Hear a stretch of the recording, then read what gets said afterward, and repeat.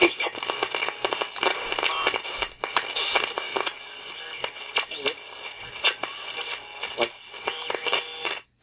everybody, and welcome to the 5 Bytes Podcast.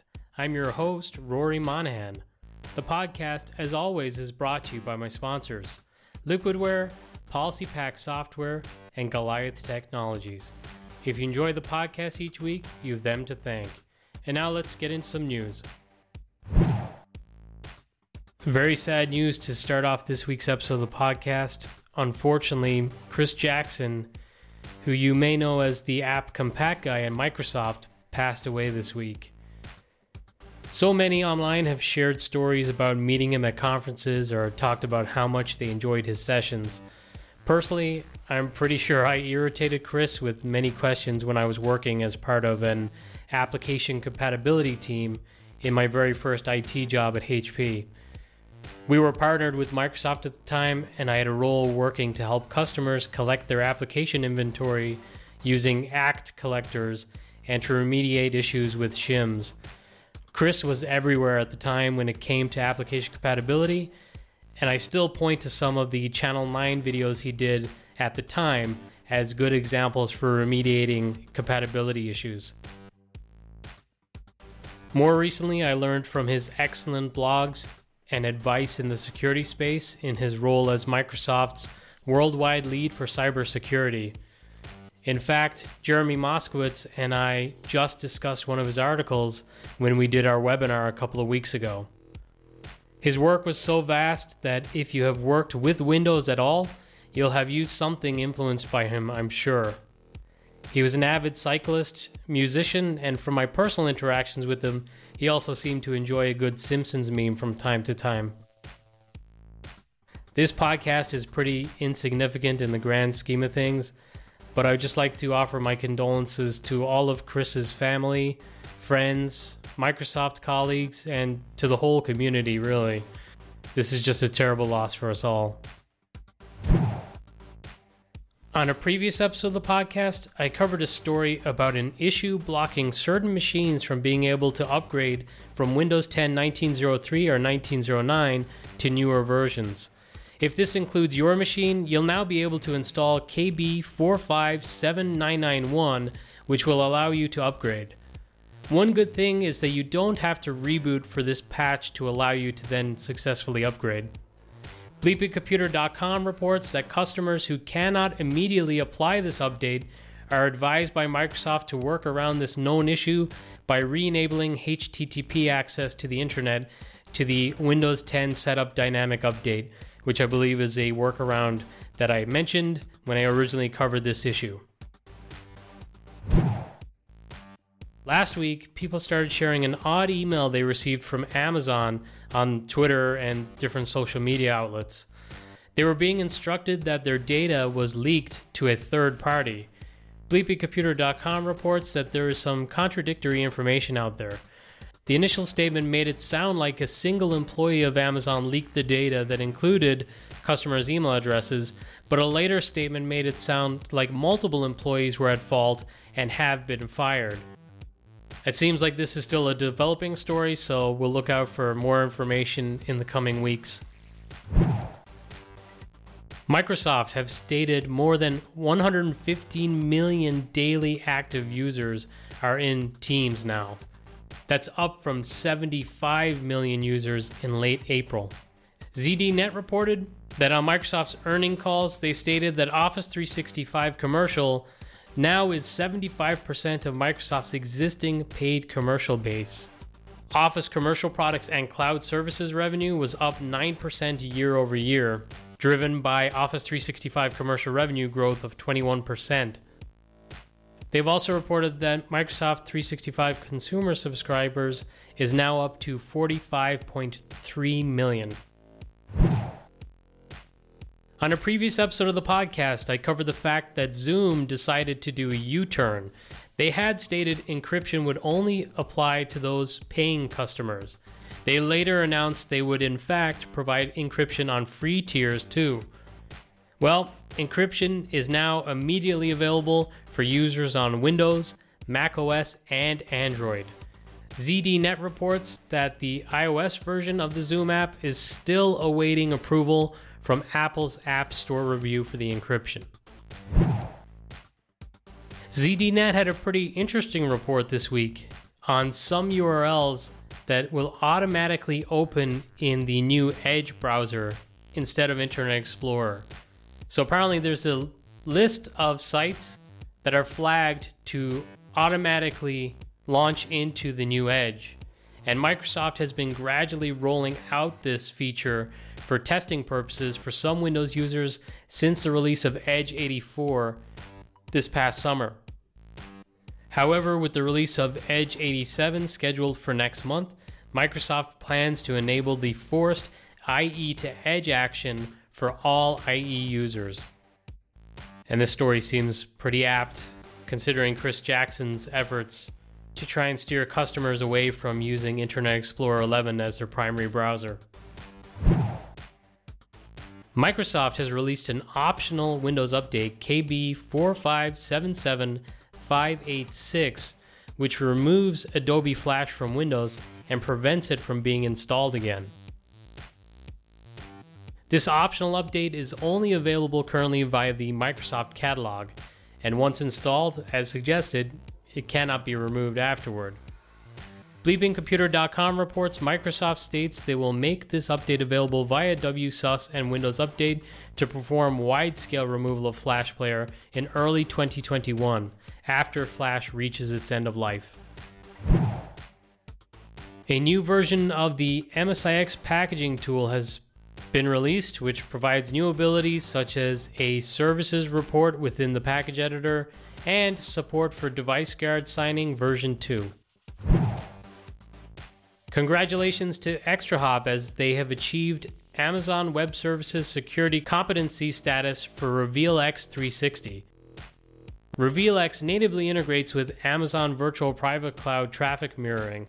RevealX 360 provides agentless visibility, including into SSL TLS encrypted traffic, with no impact to the development process.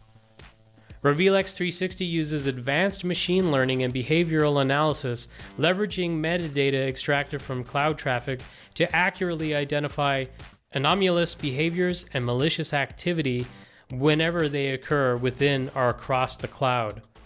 So you can see why this would be of interest for AWS and AWS customers. If you've never seen RevealX in action, you should check it out. I got to see it at Synergy a couple years ago, and I've also worked with ExtraHop before RevealX was a product, just for some of our EUC monitoring needs, and it's a really mind-blowing product. A couple of weeks ago, I reported on a story of a ransomware attack on the Hackney Council in London. Systems used for taking or making payments, logging repairs, and approving licensing and planning applications are unfortunately, as of this recording, still being disrupted. It sounds like no ransom will be paid, which is good because that's what's recommended, but unfortunately they are either unable to recover the systems or it's just going to take a much longer time to recover the systems. In an article by ZDNet, it sounds like they're really upset about this attack. The mayor used the term morally repugnant. It really sucks that these ransomware attacks are just pretty much part of the fabric now of the corporate world. The BBC have reported on one of the most sickening ransomware attacks I've ever read about. It's up there with the attacks on hospitals and services for things like insulin monitors, which have happened in the past. Patients of a large psychotherapy clinic in Finland have been contacted by hackers demanding a ransom with the threat of publishing their details, including notes taken during their therapy sessions. Obviously, these would be deeply personal notes, as private as you could imagine something being. The BBC article states that the hacker or hackers told at least one of the victims that the company had refused to pay 40 Bitcoin, which at the time of the article being posted was worth 403,000 pounds sterling. And because they refused to pay it, this victim would have to pay them 200 euros They said that if it wasn't paid in 24 hours, the price would go up to 500 euros. And if not paid in 72 hours, the information would be published. And this particular victim talking to the BBC was pretty distraught because he did not have that money to pay the ransom. And despicably, the information for 300 people has already been published online, with it likely that the clinic's network was penetrated twice over a number of years. It's possible they have notes for many patients and sessions. While I wanted to highlight the story because it's so disgusting and an example of just how awful these ransomware attacks can be, I suggest you do not seek out this information. Don't try to read people's personal therapy notes. They should not be viewed by anyone. And now this episode's scripts, tricks, and tips. Another episode and another script from Guy Leach. This time it's to empty a file such as a log file using PowerShell. So this could be handy if you don't want to have your script delete a log file after each run and you just want to clear the contents. That way the next time your script wants to log or needs to log, it can just log to that existing file and it doesn't have to recreate it again. If you're listening to the audio-only version of the podcast, I am showing the commandlets on the video version on YouTube, but also, as always, I share links to everything that I talk about on each episode of the podcast on 5bytespodcast.com, and you'll find this one under episode 148's reference links.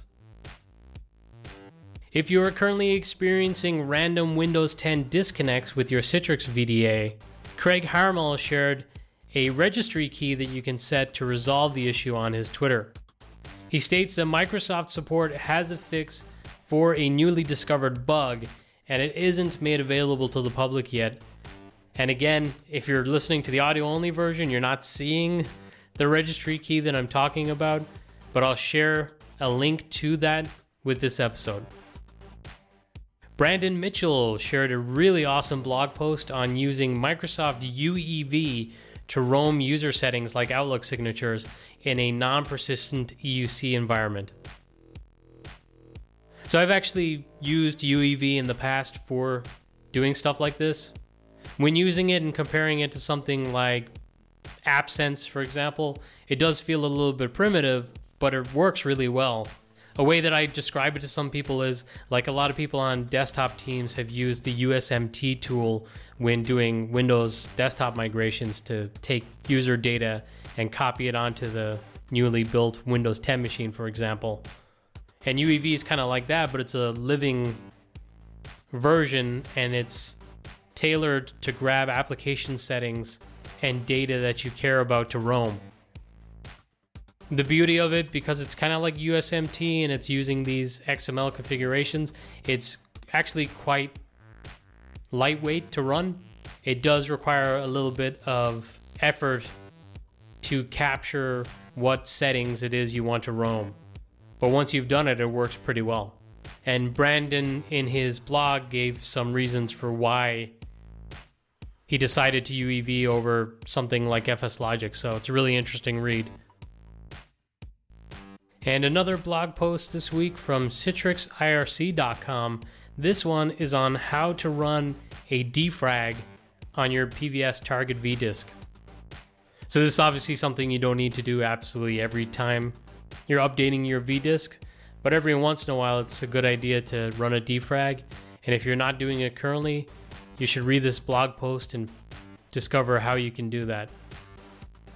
This week, Michael Niehaus shared a blog post on how to perform network tracing during the OOBE stage using Fiddler. So OOBE, from what I can remember, is out-of-box experience, which is a phase in your Windows boot when you're building out your Windows desktop or Windows server. So if you're having some issues building out your machines and you want to be able to grab a network trace, this is the blog post for you.